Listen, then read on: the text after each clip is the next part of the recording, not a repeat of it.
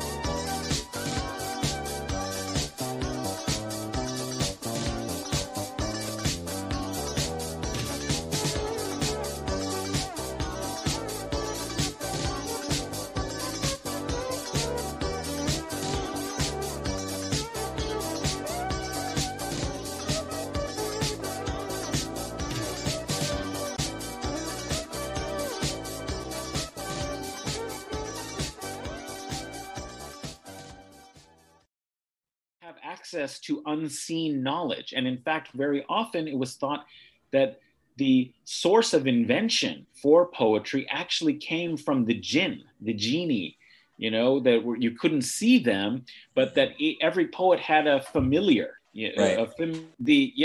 Who was that they went into a trance and they transmitted the poetic invention and words of a jinn who spoke in this rhymed prose or in a poetic register. That was very often thought to be the case. So cool. I mean, try complaining about writer's block with that idea, My jinn also just didn't show up today. Yeah, yeah, I get my jinn's an idiot. Plus, the Bedouins they had horrible Wi-Fi back then, just garbage. So, I think it's something people don't really appreciate, just like how kind of interwoven poetry and everything you've described is really interwoven into a lot of these societies. Like, it's a beautiful thing. It sounds super fun to me. I mean, I kind of wish I had something similar in the tradition that I grew up in, but we just mostly just talked about TV. Well, I mean, right in this present modern age, I think a lot of these traditions have been disrupted and attenuated all around the world. So in the Middle East, even so, especially if you think of all the devastation and disruption that's happened in the last, 2 decades or so, there's not a lot of time and place for the poets and for relaxed congregation and listening to a medieval epic being declaimed. It was already, of course, a waning tradition with modern technology and forms of media. But in some sense, I think skill and qualities literarily have transferred into other genres of expression and so on.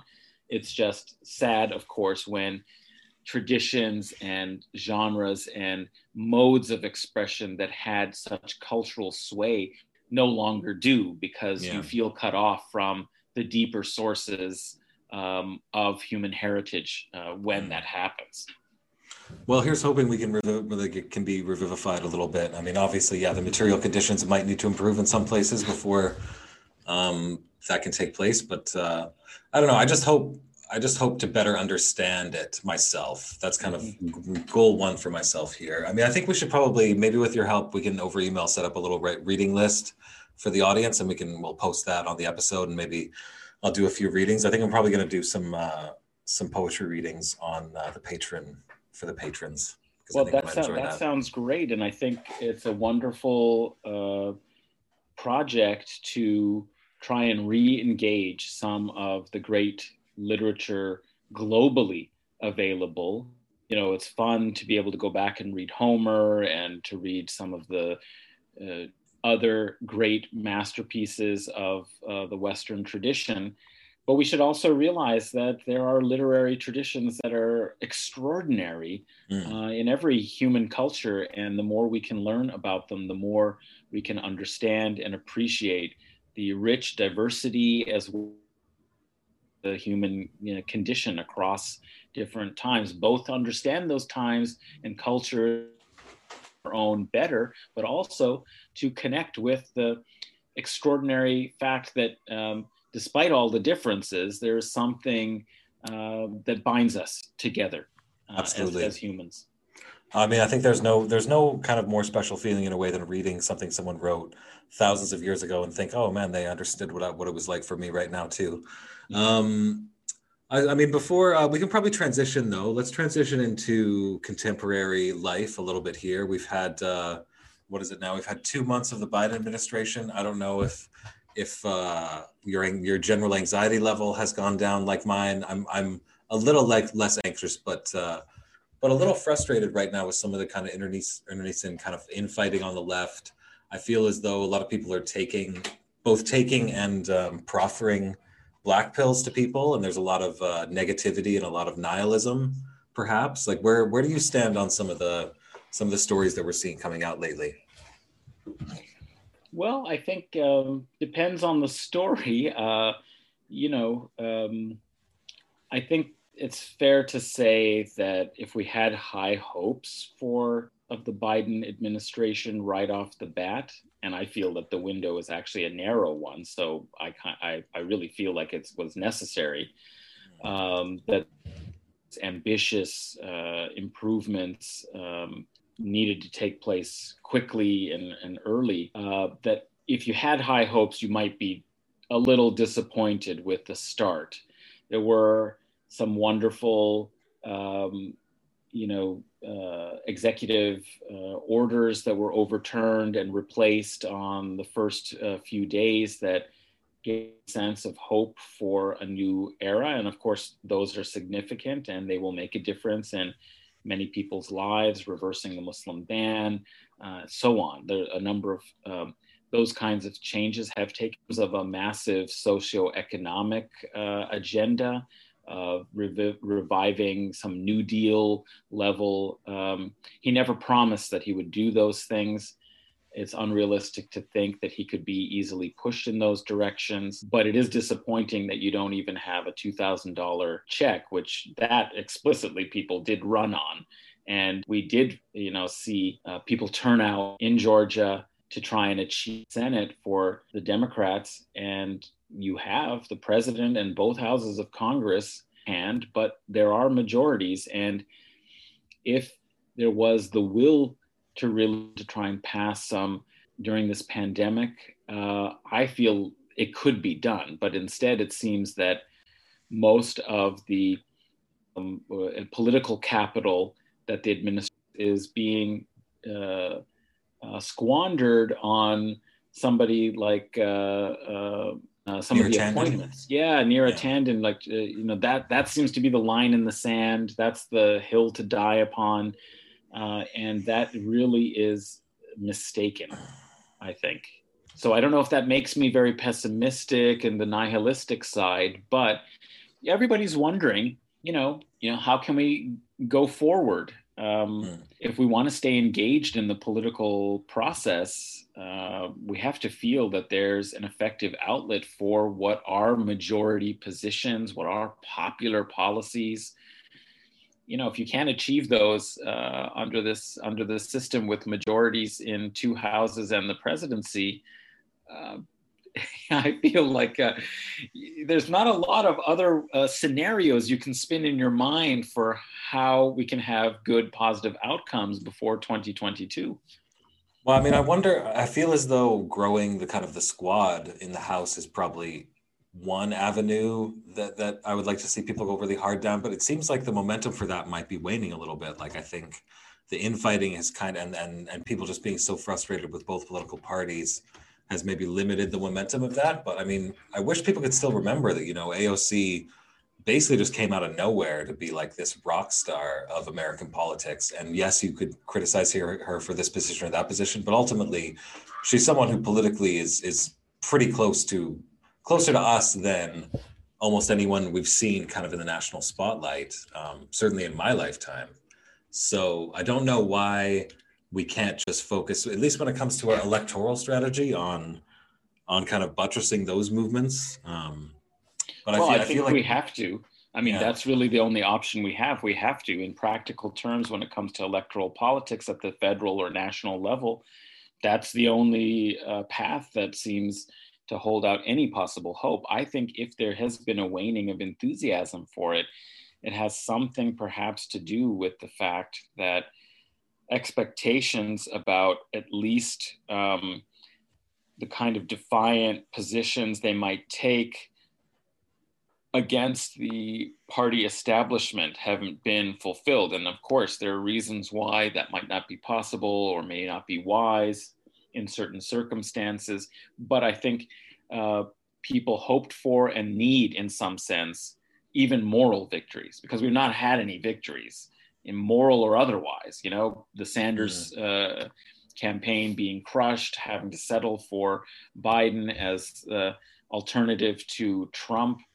And, so I think people need some moral victories to sustain enthusiasm and energy to continue organizing and to have some faith that the electoral path could eventually lead to results. If it seems that they're not willing to risk their position in the short term to try and put on the agenda the outrage and desperation that the rest of the country seems to feel under this terrible economy and the pandemic, people aren't necessarily going to be willing to invest in the longer term with them. And that's the concern. So what I would say, though, is that federal politics, I don't know what can be achieved. Much more should be possible to achieve. But given the small numbers, as you point out, of the squad and affiliates, they've been enhanced, but they're still not large enough to really feel confident, perhaps, of being able to remake the direction of the party by exercising certain kind of leverage. So what we should really be doing, it seems to me, is looking to places where we have had some genuine success, and that is at municipal levels, and building the party up or building the progressive element in politics, whether in the Democratic Party or not, force the Democratic Party to have to take into account local successes in places like we've seen, for example, in Seattle. Kshama Sawant has been really an inspiration. And that's somebody I would like to learn a little bit more about, the kind of organizing that has undergirded the successes that she has managed to have in Seattle to get the minimum wage passed. See, that's another question or a problem. The fact that the Biden administration is pulling back from the minimum wage, or at least not going to fight for it, it seems, and put it into the COVID relief bill, it just suggests that we've got a long road at the federal level, but there are possibilities at more local and municipal levels that maybe we should turn our attention there. Yeah. Yeah, I think that's a really good strategy. I mean, in terms of what those kind of easy wins or that low hanging fruit, again, something you can say that look, this is a victory, and it can kind of give people some morale and a little bit of a boost. I don't know. Part of me just wishes that we could spend 364 days a year organizing and acting locally and close to home, and then one day a year that's when we focus on, okay, we're going to vote for so and so, but Right. not kind of obsess about it the rest of the time, because it is such a easy kind of sideshow and a horse race to get caught up in. I agree, and I think that's one of the issues that I have with federal politics, and even on some level with the Squad and AOC, is that it is a little bit like celebrity politics. It's a form of celebrity politics, that the same structures we have in popular culture, where we follow their tweets and we're interested in their stories and we look at their kind of personal dramas as extensions of our own aspirations and affiliations in some way. That's not a really healthy way to approach politics. And I understand the value of the theatrical, and I understand also the need to communicate in the alternative mechanisms that are available through social media and so on. But we can't mistake sending out tweets, and that's for us ourselves. We can't mistake tweeting and posting and all of that as activism. That's not actually activism. That's not organizing. And we're not going to be able to make more fundamental and structural changes on the surface level of expressing our views in that sort of way. It doesn't necessarily have the same political meaning and force that we imagine, but that's how we engage in so much now, is through communication. And our politicians also are inhabiting a kind of position as celebrities in a political culture that is a lot like our popular culture. And that, I don't think, is a recipe for future success, I think. I could not agree more. I mean, I really think I want to try and find ways, even just within what I'm doing and what I do, to kind of break out of that kind of performativity, or that kind of entertainment without any kind of participation. That was one thing I really liked about doing the roundtable episode a few episodes back, was here's a chance kind of for more people to get involved, and it's not just everyone listening to two people talking and feeling something like, oh, okay, well, they agree with me, so I get some kind of satisfaction from this conversation. You know, my perspective kind of aligns with theirs, therefore something has been achieved. Like, I think we need to definitely break out of any kind of exactly what you said. Like, Twitter is not, activism. It's not organizing. Social media is not organizing. It can be something that's involved in it, or a component. But I even with this podcast, I don't want it to be the type of thing that people just listen to passively. I want people to be participating in even just their own lives as much as possible. I don't want to be the guy, telling them what to think, certainly. And if I ever was, that would be that would be a major crime against thought itself. Let's be perfectly honest. Right. Well, that's going to be interesting to see how one can use these media to do something more. I agree, as somebody who also, participates on a couple of podcasts and other shows, including this one, to my great delight. It's itself not enough. Like, it's wonderful to have these conversations. I think they're important to have. We do need to educate ourselves, learn about things, have opportunities to think together. But then we also have to find ways in which it can be more effective in organizing us, more meaningful in achieving our aims. It's a little bit like sometimes I think about the classroom, the meaning of the classroom. Obviously, education is something that I'm very committed to. I teach students and hope that they benefit and derive something significant, not only in terms of the content of the knowledge that may be involved in the course, the readings and so on, but also the ways of thinking and the skills that they may develop, and the consciousness and the confidence to articulate themselves. but that one always hopes, of course, that this will translate into people, A, leading, more fulfilled lives, and B, doing things for others in their society with the knowledge that they have to improve everyone's condition. That's the hope. That's the sort of rationale for it all. The liberal humanistic education is supposed to make us better as people, better as citizens, and more engaged in our lives and our society. But it doesn't seem that it always necessarily happens, and it's possible to have conversation and inquiry that is very enriching in various ways, very satisfying and very engaging, but not necessarily impel us to remake our world in any way. And so how does that happen? How can we make that happen? It happens with me telling everyone to put down your phone, take out the headphones, go outside, and remember, only God can make a tree, okay? Just remember that. Right. I'm mad as hell. Hopefully someday we'll get them to be all mad as hell and screaming out their windows.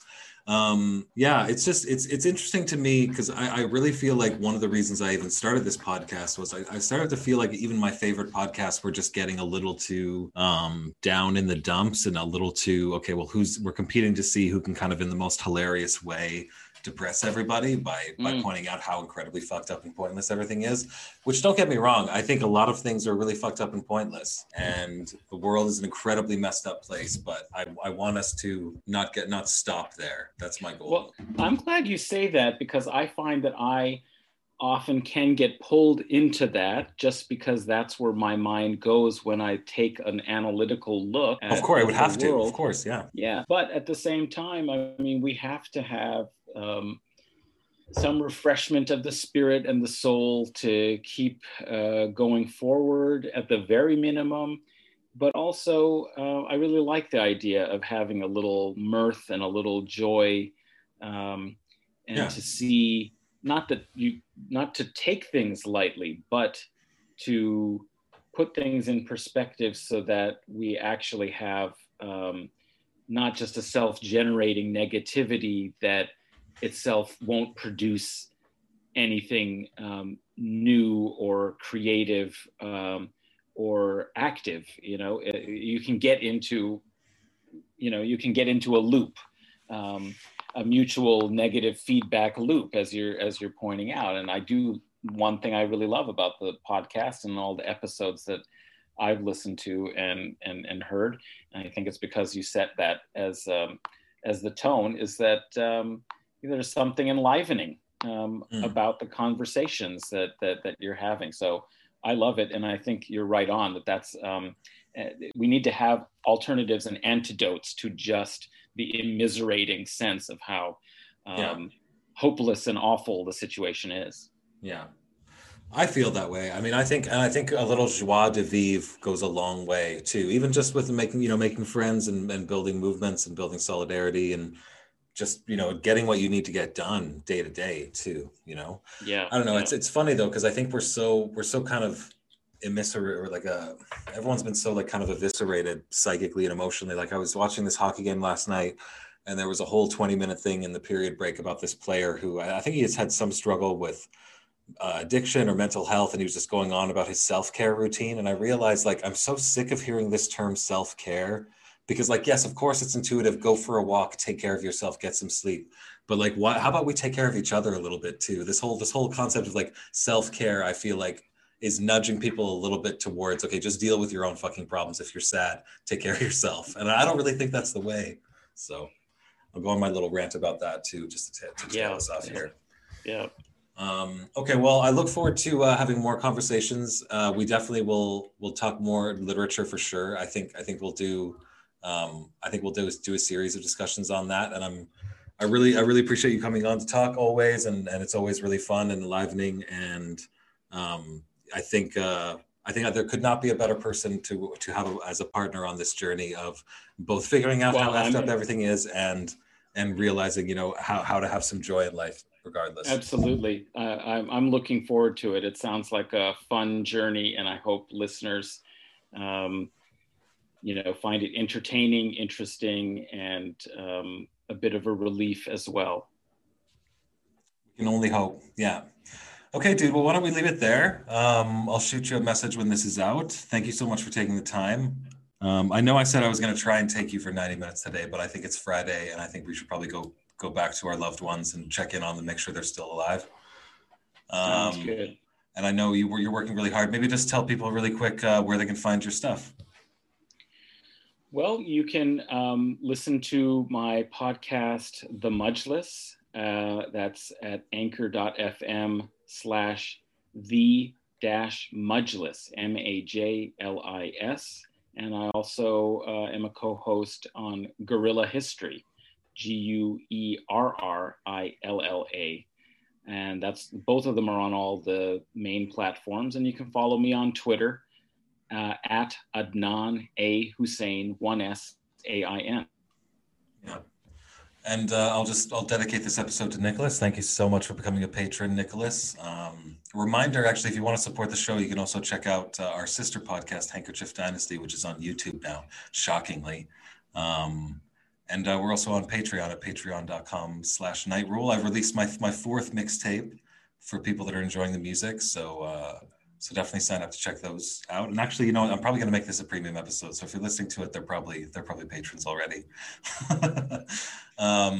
Okay, dude. Well, always a pleasure. Always look forward to talking to you, and enjoy the rest of your weekend. And we'll hook up again real soon.